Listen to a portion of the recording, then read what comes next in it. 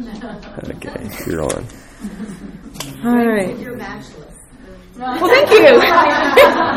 Thank you. All right. Well, good morning, church family. As my dad said, I was chosen by Mary to speak about peace, and I can't really say no to Miss Mary. So I gladfully decided to speak about peace today. And like as a disclaimer, I realized in my studying and my research, I realized that there is more than one way to look at peace, and kind of like I don't know if there's like one definition that can like include it all. Maybe there is, but I don't know what that is. But you can look at peace in like more than one different way. And so today I'm just going to share some examples of one aspect of peace. Because time is limited. So I have two examples of peace. One's from the Bible, one's from my life, and then I have like two things at the end. So the first example of peace that I have is from a story in the Bible. Jesus calms the storm.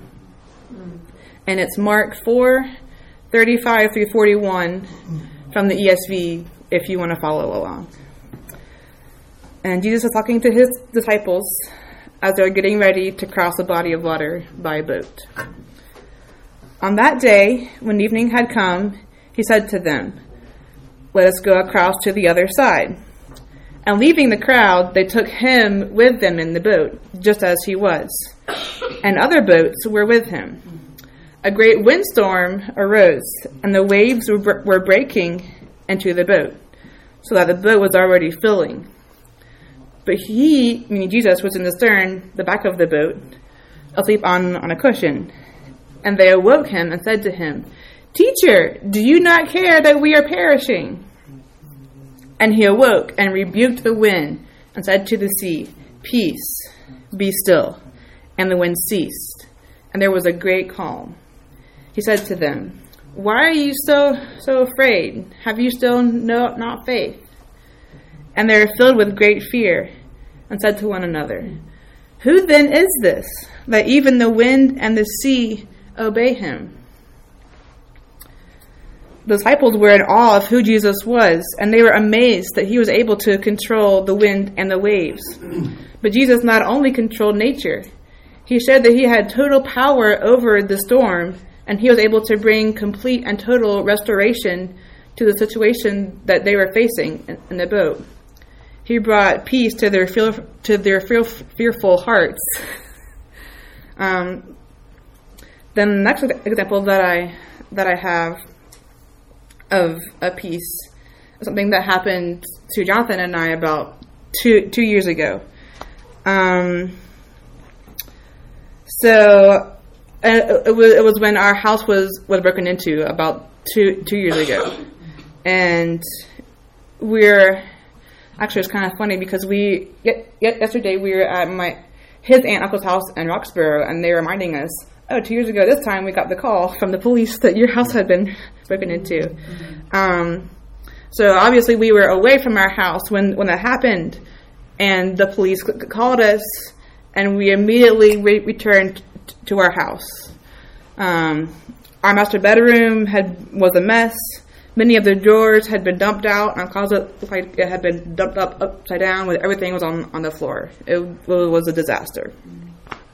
And for me to see that, my emotions and my heart it was all over the place, in my mind and in my heart. Obviously, there was no peace in my heart whatsoever. And I didn't know what to do, or even how to feel, what to think. It was not right. My house was not right. And so that had happened. Then a few months later, Jessica gives us a verse on a small canvas. And that verse was this, Colossians 3:15. "Let the peace of Christ rule in your hearts, since as members of one body you were called to peace, and be thankful." when I read that verse, I seriously and honestly, I really felt God's peace come over my heavy heart. Like, I had never felt anything like that before. I literally felt his peace come over me. And this was my desire for what we had just faced, that the peace of Christ would rule in my heart as well as in my husband's heart. And as we walked out more days with Jesus, he did bring restoration to our lives and our hearts. We have his peace that passes all understanding because we know that we are surrounded by Jesus' arms of love and that he will protect us. And we can trust him in any situation. And the little two things I have at the end have like an acrostic. So P, Jesus paid for all of our sin, past, present, and future. And E, he is the everlasting God, what we just sang about. He is the almighty God, which you also probably just sang about too. Christ came down and he sacrificed himself on the cross to pay for our sins. And we are eternally restored to a relationship of peace with God. And then the last verse I have here, Isaiah 53, 4-5, talking about how Jesus came to, I'll just read it. Surely he took up our pain and bore our suffering, yet we considered him punished by God, stricken by him and afflicted.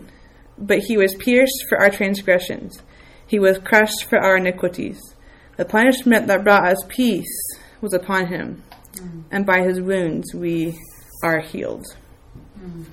So this last verse, it may or may not fit, but the more I read it, the more I think that it really does fit with what I'm sharing with you about peace. He knows what all of us face. He can relate to he knows what we're all going through and what we need. And as far as he came to this earth to bear our sins and take that upon him on the cross. And that's what he did when he came. That's the miracle of Christmas. To him, he came as a baby to be one of us.